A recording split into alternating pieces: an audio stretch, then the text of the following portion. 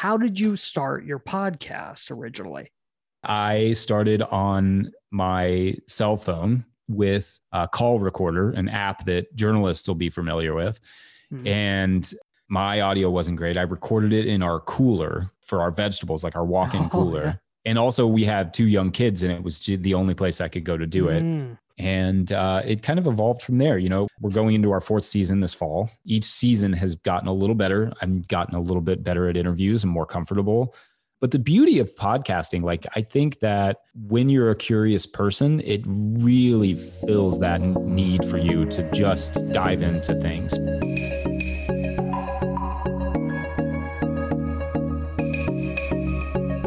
If you're someone who refuses to go along to get along, if you question whether the status quo is good enough for you and your family, you want to leave this world better off than you found it, and you consider independence a sacred thing, you may be a prepper, a gardener, a homesteader, a survivalist, a farmer, a rancher, an environmentalist, or a rugged outdoorsman. This show is for those who choose the road less traveled, the road to self-reliance, for those living a daring adventure, life off the grid.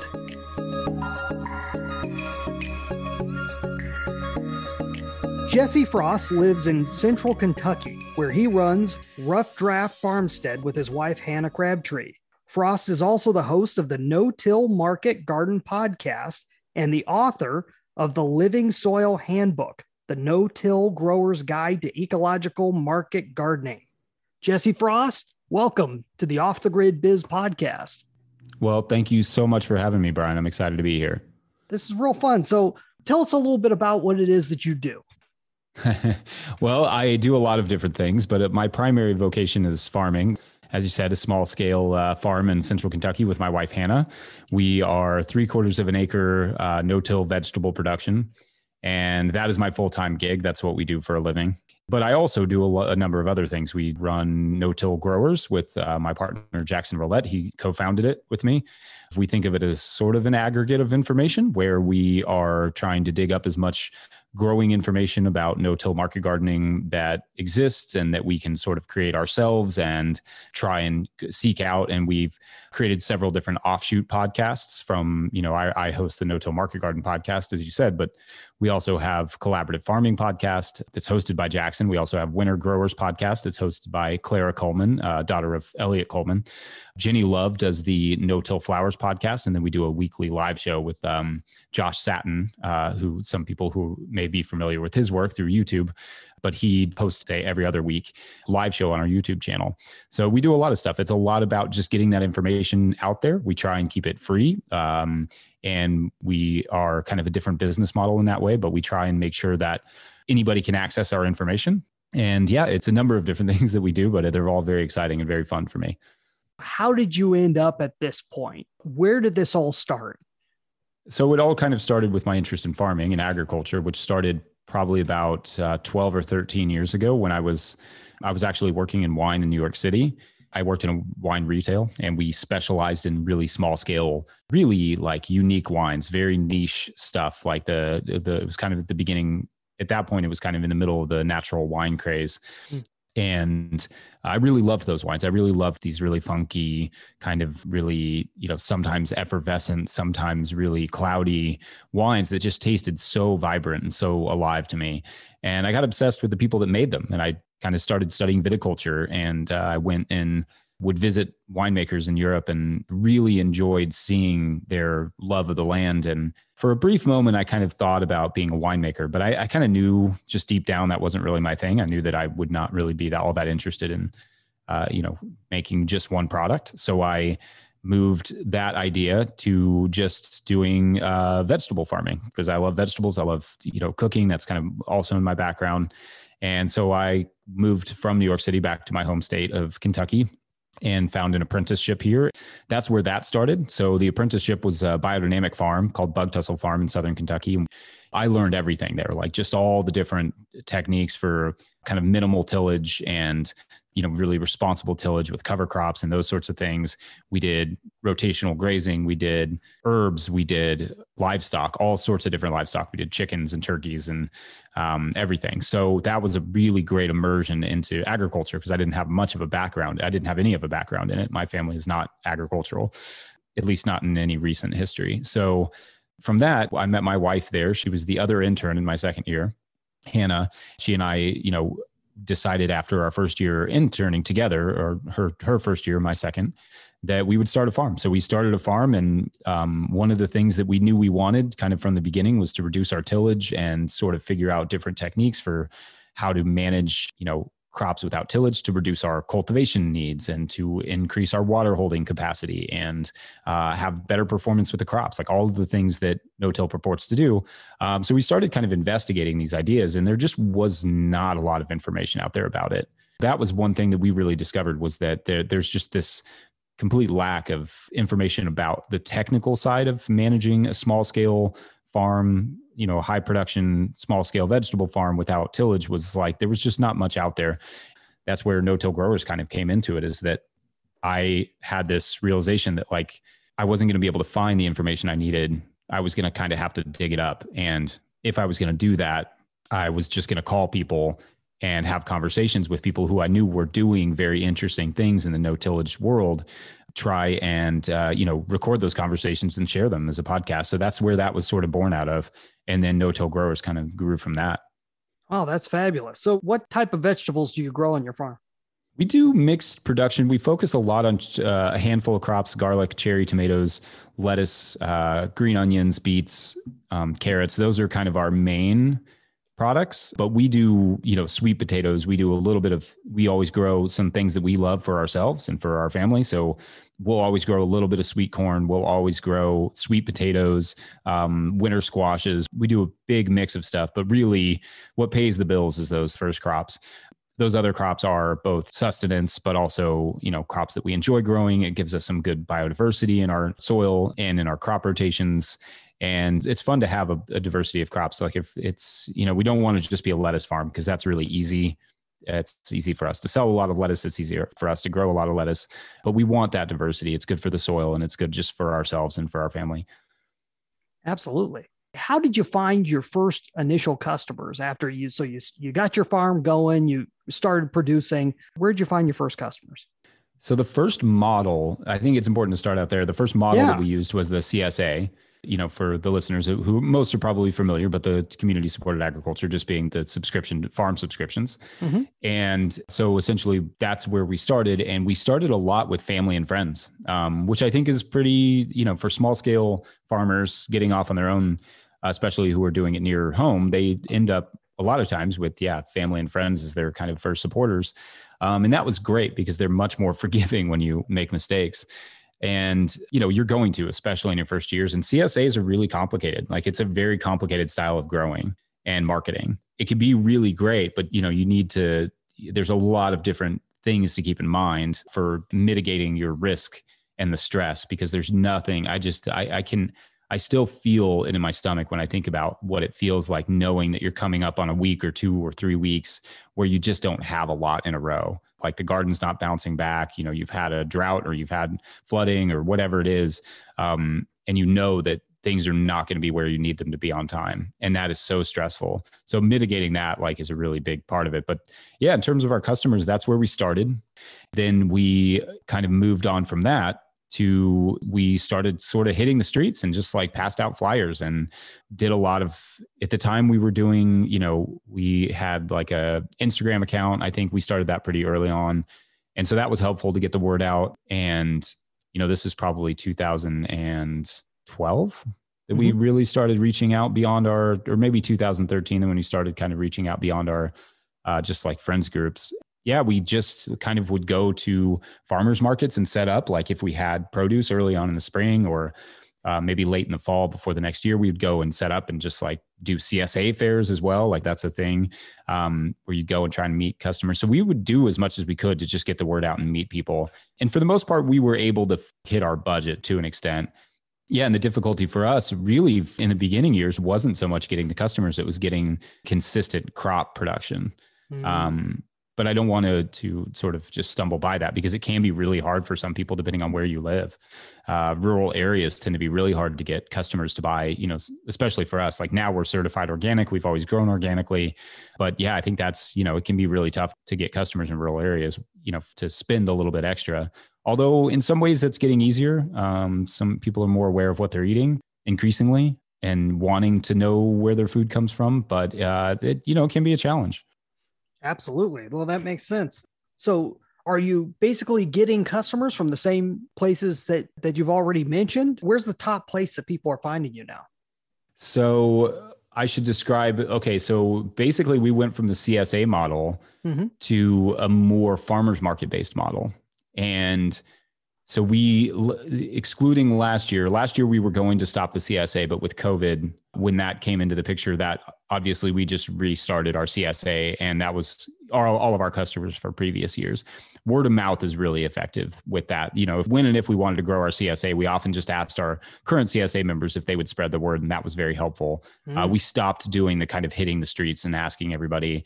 And it can be hard though. It can be hard to fill those CSAs. Once you have your CSA going, you really want to deliver on it. But what happened now, like what's happened since then, and why we kind of were at least going into 2020 expecting to drop our CSA, and why we were able to drop it this year in 2021, is that we, essentially decided that the farmers market fills that need for us, and we can use it in a diversity of ways.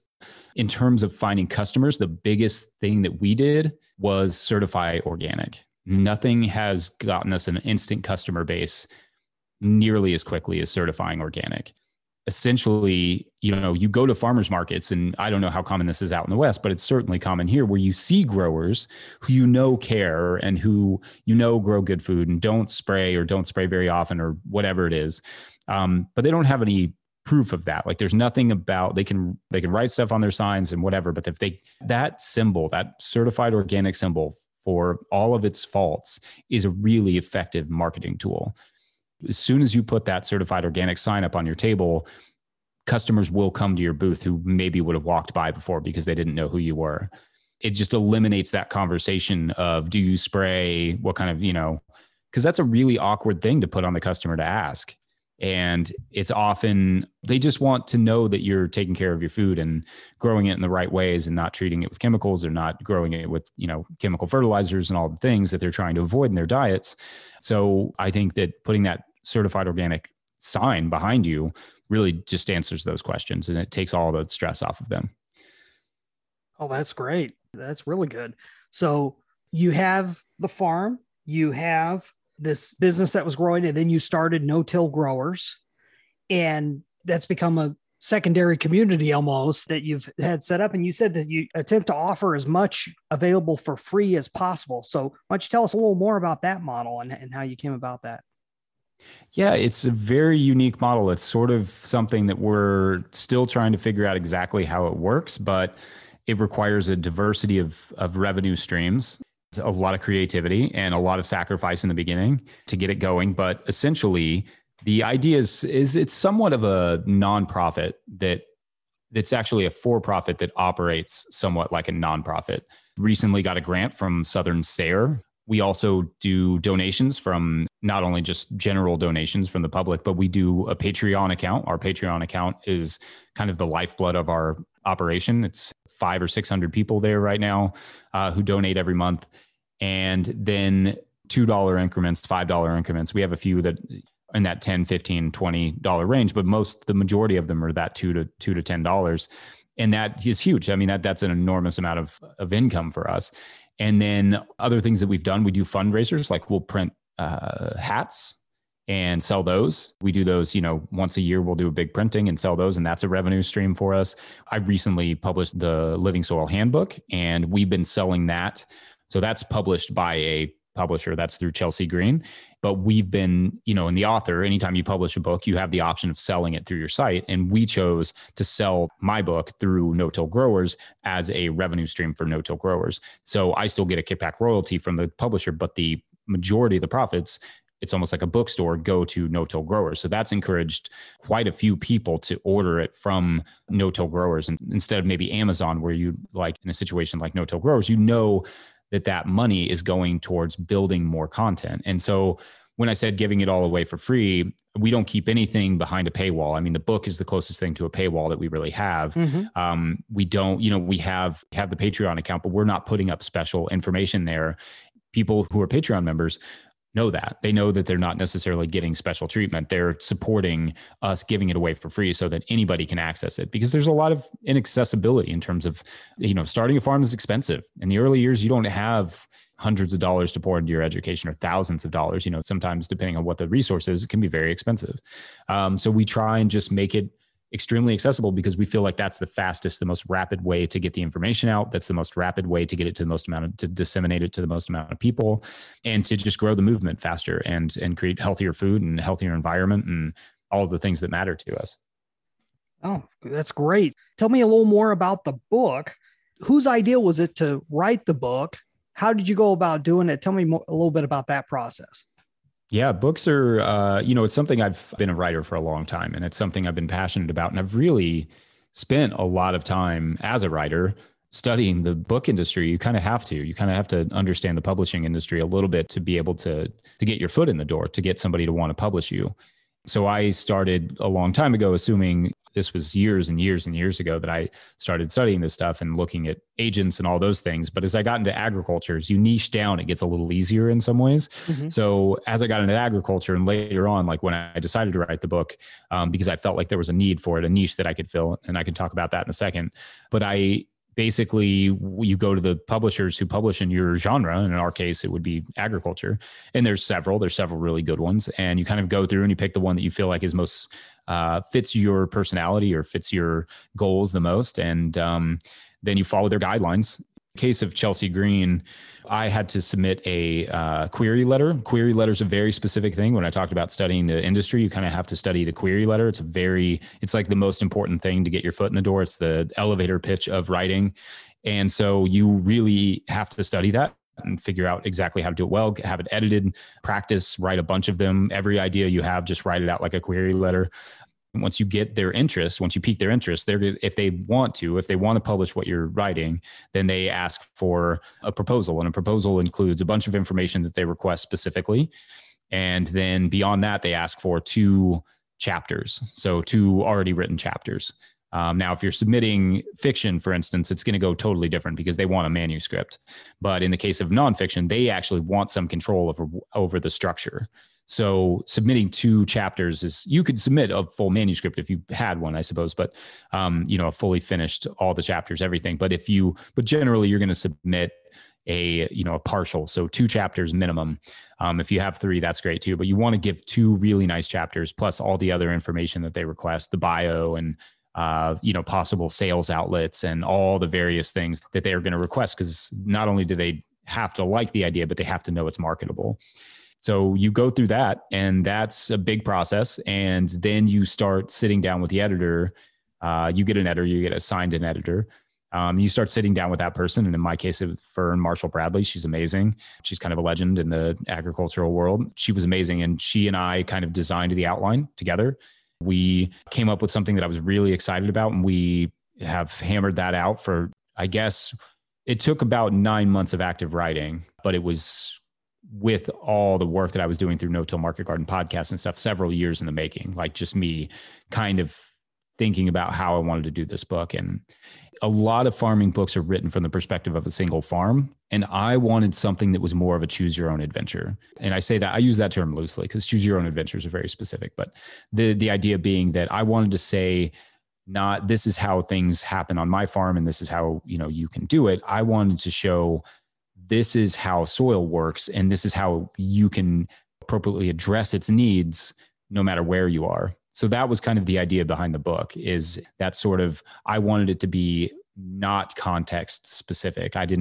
We have a lot of books and I love them dearly, from the North, for instance, from Maine through Canada. And those are great, but those aren't super helpful always to me down here in Kentucky. So I wanted something that would be helpful to anybody anywhere.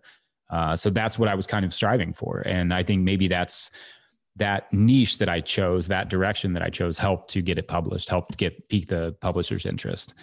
And it also, I mean, part of that too, if you're interested, I'm assuming I'm talking about this in a way for somebody who may be interested in writing a book, Sure. that, you do want to spend a good amount of effort while you're getting your idea together and while you're practicing your query letters and all of those things.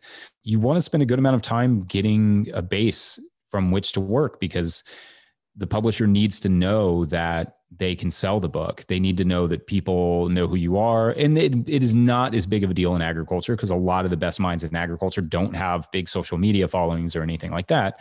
But those aren't bad. I mean, those will help. Those are little things that may, if you have a good social media following. In our case, we, obviously the No Till Market Garden podcast and our YouTube channel and all the things certainly helped for getting my foot in the door. But you want those things. You want to think about like how can you grow your audience? It's also good practice. Use it. If you're a writer, write. You got to write all the time. You have to be able to show them that you can finish a book. That's important too. A lot of people want to write a book, but don't spend a lot of time writing. I've written every day for 17, 18 years. And that's what I do. And I get up every morning and I do it. And I've done it for years and years and years. And that's not a requisite. Like lots of people can just kind of start to slowly pick it up and do a decent job, but you're going to have to show that you can produce a book at the end of the day. Absolutely. After you've gotten the book published, what effects have you seen come off of it for no-till growers, for everything else that you're doing? What are the benefits to having a book like this out there? Yeah, that's a good question. I like these questions, Brian. This is fun. Oh, I haven't got you. to talk about the specifics of the book writing. So it's only been out since July 20th. So not that long. I think the effects that I've seen so far, so we're recording this August 9th. And the effects that I've seen so far, one, it's sold really well, which is great. I mean, it shows that the support for what we're doing is really big. And I think that people have really responded to the business model that I described earlier. And it's genuine. It's not us, we're farmers. So we want that information. We want to share this information for free because we are seeking it out ourselves. It's important to us. It affects our business.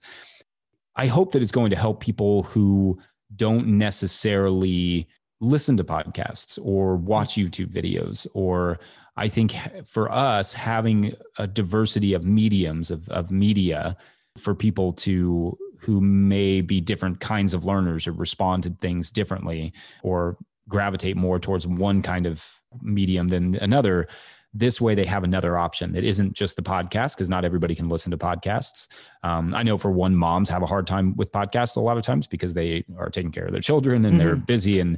But maybe at the end of the day, they can sit down even while they're nursing a baby and read a book. And that's, and I know that just from my wife's experiences. So maybe that's an option for somebody like that, or somebody who doesn't watch YouTube videos. There's a lot of accessibility issues too with, hearing impaired and those sorts of things, who may not be able to listen to podcasts. So I don't know. I mean, it was just another option. I hope that it's able to help people. What the response has been and how it's changed things so far is maybe too early to say. But it'll probably, certainly I will get to present at conferences that I maybe didn't get to before because of a book. And this is just speaking in generalities, that anybody that produces a book can put the word author behind their name so they can have a wider reach, and maybe be able to present to different audiences in different places and travel a little bit more if that's what they're interested in. And that can be great depending on what your field is and what kind of book you're writing and the kind of audiences that you want to reach. But it'll also give you an opportunity maybe to travel and be able to meet people in person who'd be really interested in what you're doing. Wow, that's really great. It's a lot of good background on both the process of getting things ready for the publisher and what a book could do for you. I really appreciate that. On the same end, I'd like to ask you, how did you start your podcast originally? So I started my podcast. I read some blogs about how to do a podcast, and they were not, it turns out, very informative. I didn't choose the good ones. But I started on my cell phone with a call recorder, an app that journalists will be familiar with. Mm-hmm. And it was not great. It dropped a few calls, but I didn't lose any the first year. But the audio wasn't great. My audio wasn't great. I recorded it in our cooler for our vegetables, like our walk-in cooler, because the sound, and also we had 2 young kids and it was the only place I could go to do it. So it started really small and rough and rustic, and it kind of evolved from there. It wasn't each season. We're going into our 4th season this fall, and each season has gotten a little better. I've gotten a little bit better at interviews and more comfortable. But the beauty of podcasting, like, I think that when you're a curious person, it really fills that need for you to just dive into things. Because I did journalism for a while, and I really liked journalism. I've always liked reading journalism. And one of the things I loved is I did a little bit of science journalism. And one of the things I really enjoyed was calling people who've spent their entire lives, worked like 40 years, just working on the one question you have for like one sentence to be correct. You know what I mean? Like, you get in, you meet people who've just dedicated their lives to like one small portion of what you need answered. And it's really amazing. Like, you just meet these incredible people. They're so passionate. They don't all love talking to journalists, but it's the ones that are nerdy and passionate and love spreading and sharing their information and are good at science communication. It's so much fun. That is what I wanted to bring. That's what I got excited about when I was calling farmers, because it was filled that sort of, that love I had of talking to people who were just really into what they do. And it was fully fulfilled. It really, that in the beginning, it was hard to figure out all the technical details, because I'm not particularly savvy when it comes to audio equipment and audio engineering or anything like that. I was definitely very, very lo-fi. But it didn't matter because the content was so good. Like, the quality of the content is always going to trump, not always, but almost always trump the quality of the, sound. And so for me, that was what I focused on. I was like, I'm not there yet. I'm not good at the sound part, but I'm good at the content quality. So I focused on that because it's so niche and because there was such an interest in it, which I was a little bit surprised. I thought nobody would listen to the podcast, but yeah, since there was such an interest in it, that it resonated, and that was exciting for me. And that kept me going and interviewing more people and improving my audio skills. And then, I think it's okay to start in a rough spot and not without the best equipment and not exactly know what you're doing. And kind of, you got to start somewhere. I think it's good now, like in retrospect, now since I've been doing it and since podcasting has become more popular, there's so much more information out there to dig into. So that's good. I mean, that's so super helpful for, anybody that's interested. They can watch a lot more videos and read a lot more articles than I could at the time. Okay, let's take a break from that conversation. I wanted to bring up a question for you. During these crazy times, do you feel like your business is indestructible? Most people don't. And if not, the real question is why? And what can you do to make it as indestructible as possible? Well, that's the basis of my new book, 9 Ways to Amazon Proof Your Business. Let me talk about what we discuss in the 3rd chapter, the 3rd way for you to Amazon proof your business, which is be different. In the 3rd chapter, I go into really how do you put yourself out there and be seen as unique, where you really don't even have competition.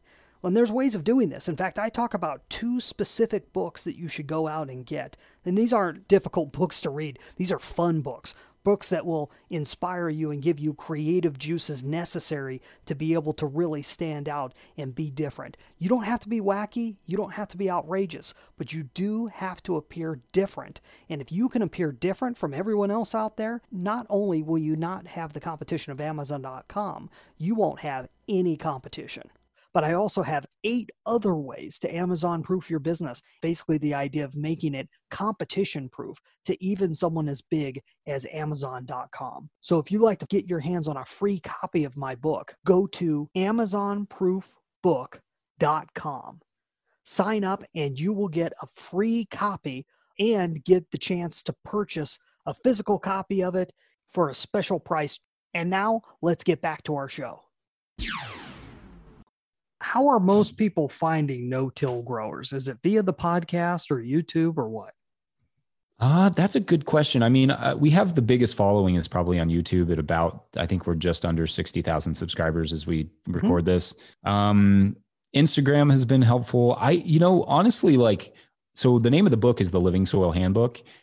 we almost went with Living Soil Growers as the name of our website. But the reason that we didn't, the reason that we stuck with the word no-till, as controversial and as kind of confusing as it can be, is because it's a great keyword. So a lot of people find us because we chose that word. And we knew that. We did it intentionally.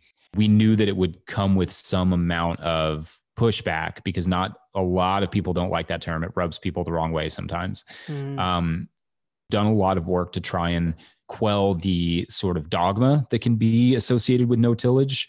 The people who think it's all or nothing, or that any sort of disturbance is bad disturbance, and all of those things or that, you just stop tilling and that's the only way to do it. Like there's no transition period. You just have to put down the plow and move on. And we've tried to sort of temper that, idea, that dogma.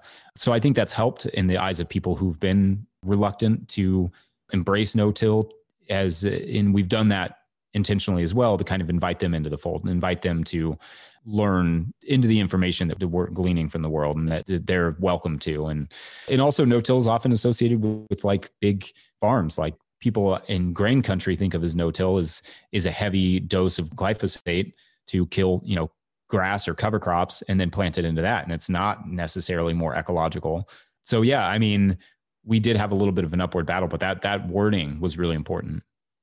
That's a really great point you make. And it's one of those that most people don't spend the time to talk about, how the titles of their books or podcasts or the things that they have out there, how their brand name is attracting attention. And just the fact that you understand the nuances of that. I think that's really important. Really good stuff.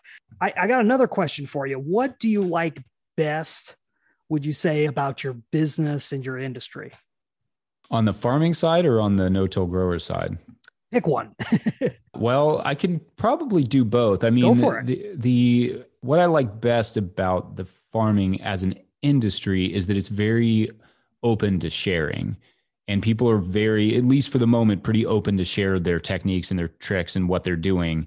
And that is, I think, a little bit unique to farming. And I see it in cooking too, but it's very, in like restaurants, professional restaurants and that sort of thing.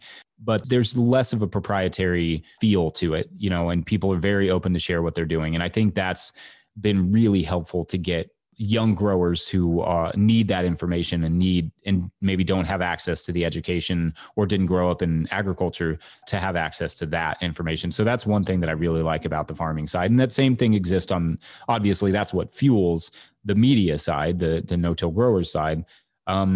But what do I like most about that? And I think that industry is interesting because it's ever evolving.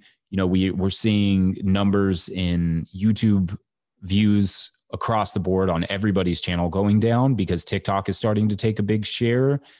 And so there's this sort of feel and need to kind of always be adapting to that. And in one way, nobody really loves change that much who's in a business.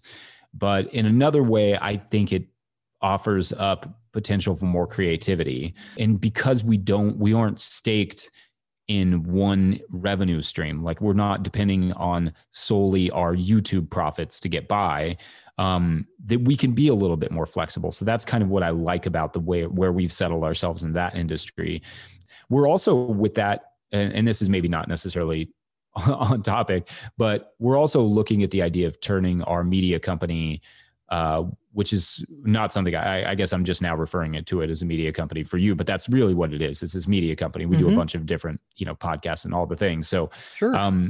What we're looking at though is turning it into something that's more of a cooperative model, and where maybe more of like an owner cooperative where multiple people have stake in it, so that the contributors, for instance, so that when they're contributing, they have more incentive to share it, but also that everybody is invested in it a little bit more and everybody can earn a little bit more from that work. So yeah, we're looking at more cooperative models for our media company, which I don't know how many media companies there are like that, but I think it could fit well with what we're doing with the sort of for-profit business acting like a nonprofit. That's great. That's really interesting. I'm interested to see where you end up going with that. If you can change one thing about both the farm and the media company, what would it be? Maybe we'll stay with the business side. I need to be better with numbers and keeping up with our profitability. I think that I do an okay job, but I do it on the back of a napkin. And it's not like I need better systems for that. So that's one thing that I would change personally about my side of things. At large, something that I think the industry needs is definitely to continue on that path away from dogmatic thinking and to be open to new ideas and to trial things on small scale. I also think that there needs to be, we started, like I said, mentioned earlier, the Collaborative Farming Podcast. I'd like to see an emphasis on people starting farms together, especially while land is so expensive, while it's really hard to access. Seeing more people go in on farms together and find more models and more systems for that to work. On the media side, I think that I would like to see people getting creative about reducing paywalls and getting that information out there a little bit better. I don't think I see the value of a paywall, and I see the need to, some of the products that are behind paywalls are so good. They're really high quality and obviously cost money, but figuring out ways to make that more accessible. I'd like to see more of that personally. Yeah. Oh, that's great. If we were to talk about a year from now, let's say we got back together and we had you back on the podcast and we were to look back over the last 12 months, what would you say would have had to have happened for you to feel happy with your progress, both professionally and personally? Well, everything for me comes down to my family and my relationships. This is something I've emphasized quite a bit in my own work, but just the value of your relationships with people around you is paramount. I've said this on other podcasts, but I think it bears repeating that, there's several studies, but the biggest study, the Harvard study, did this, long 80-year study, and it's still ongoing, of Harvard sophomores, and they've incorporated all sorts of other people into the fold. And they've been doing this really long study to figure out, what people value at the end of life. And what it always comes down to is relationships. And that to me is something that I always have in the back of my mind, is the value of your relationships throughout your life, not just at the end of your life, but throughout your life. Determine your health at the end of your life, determine how your happiness, your levels of depression, all of these things. So that matters as much when you're in middle age too, as it does, like I said, at the end of your life. So that's what I'm always focusing on, thinking about. How am I managing those things with all the other things that I'm doing? Are those things getting managed? Because at the end of the day and at the end of life, that's what really matters. Boy, that's great. That's good stuff. What are the obstacles standing in your way of being able to both keep and grow those relationships? I think work is tough. I mean, I think you get, especially because I'm doing full-time farming and the media company, it takes a lot of time, and it takes time out of places where you don't necessarily have time. And I've asked a lot of my wife over the last few years, getting all this up and running, and especially writing the book. And she contributed actually to the book. She's a great artist and she did the illustrations, but it's a lot to ask. And we have 2 children, and it's a lot of the work with the kids has fallen on her, especially while we're building the farm, where I'm out doing a lot of the farming stuff. And we just moved to a new property. When I say building the farm, we just moved to a new property last year. So we moved in December. So we still have a lot of infrastructure work to do, and it's put a lot of work on her shoulders. So being conscious of that is, extremely important to me. Yeah, that makes a lot of sense. This is the Off the Grid Biz podcast. So we look at the business side of very different type of businesses that are self-reliance based. And so from your perspective, would you have any advice for other business owners out there, just blanket advice that we haven't already covered? For this specific business, one thing I often recommend, and one thing I regret about my own journey to having a sustainable business, was that I didn't spend enough time learning how to farm. And I definitely didn't spend any amount of time learning about the farm business. I was really interested in the farm and in the homestead lifestyle, did not care enough about the business side. But also I didn't spend enough time on enough farms. Like I didn't learn enough techniques from in different styles and different growing methods. And I think if I could do anything over again about my journey here, it would be to probably spend another year or two working with another farm, just a totally different farm from the farm that I apprenticed on. Because we basically went from the apprenticeship to our own farm. And I kind of wish that we'd spent 2 years just working on somebody else's farm somewhere in the region, right? Staying sort of where we want to grow, because farming, learning the weeds, learning the diseases, learning the pests, learning the climate are all really important. If you know where you want to end up, it's good to go where you want to end, learn to grow where you want to end up. And not that I didn't have a great education, but that diversity of education, I think, would be really important and really valuable to me now. Oh, wow. That's a very unique perspective. I haven't heard that one before. That's good. What could listeners do who want to find out more about Rough Draft Farmstead or the No-Till Growers? Yeah. So no-tillgrowers.com is a great resource. You can find all of our podcasts and all of those things there. You can obviously listen to those through your podcast apps, but we have all the resources there for you to find individual podcasts that you may be interested in. And then Rough Draft Farmstead, we do all the requisite social media, and we're on Instagram, and we have a website. We don't update the website as much, but we update our Instagram and those sorts of things. Same with No-Till Growers. You can find that on all the requisite social media as well. Try and keep it simple. Those are the easiest places to find us. And then, like I mentioned earlier, the No-Till Growers YouTube channel. If you just go to YouTube and look up No-Till Growers, you should find the videos that we put up weekly. And also we put up like I said, and twice a month, we do the live show hosted by Josh Satin. That's every Tuesday at 8 p.m. Eastern Standard Time, and every other Tuesday rather. And yeah, so those are the best places to find us, I think. Hey, Jesse Frost, thanks so much for being on the Off the Grid Biz podcast. Well, thank you so much for having me, Brian. It's been a blast.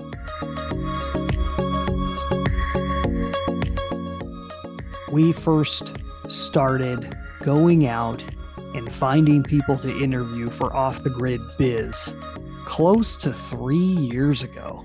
And in all that time, I'm always amazed by the different types of people we keep running into and the types of interviews and the directions that these interviews go.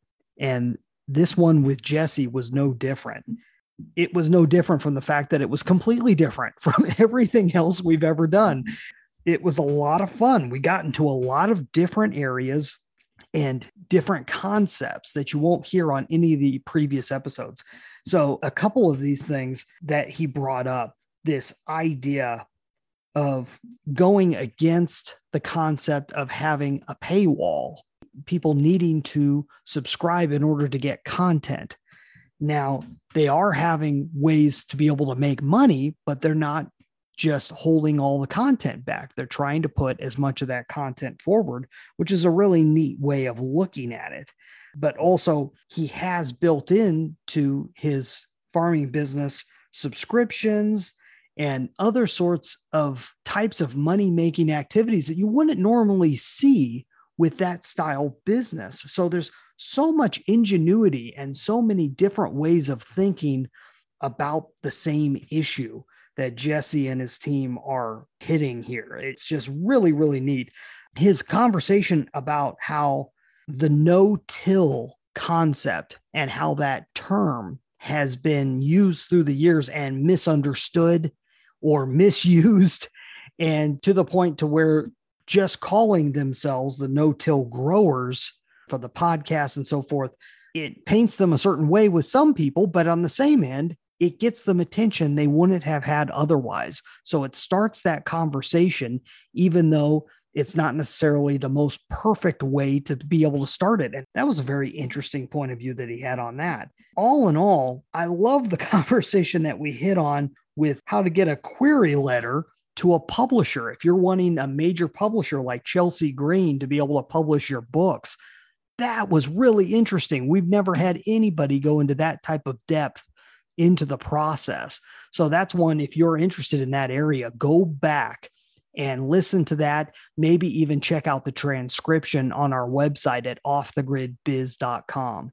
Can't wait to see how Jesse is doing in the future and where all this takes him. No doubt in the next year or two, his business is going to look completely different than how it looks right now, if you just look at where he's been up until now. So that's going to be really exciting to see. Join us again on the next Off the Grid Biz podcast, brought to you by the team at brianjpombo.com, helping successful but overworked entrepreneurs transform their companies into dream assets. That's BrianJPombo.com. If you or someone you know would like to be a guest on the Off the Grid Biz podcast, go to offthegridbiz.com/contact. Those who appear on the show do not necessarily endorse my beliefs, suggestions, or advice, or any of the services provided by our sponsor. Our theme music is Cold Sun by Dell. Our executive producer and head researcher is Sean E. Douglas. I'm Brian Pombo, and until next time, I wish you peace, freedom, and success.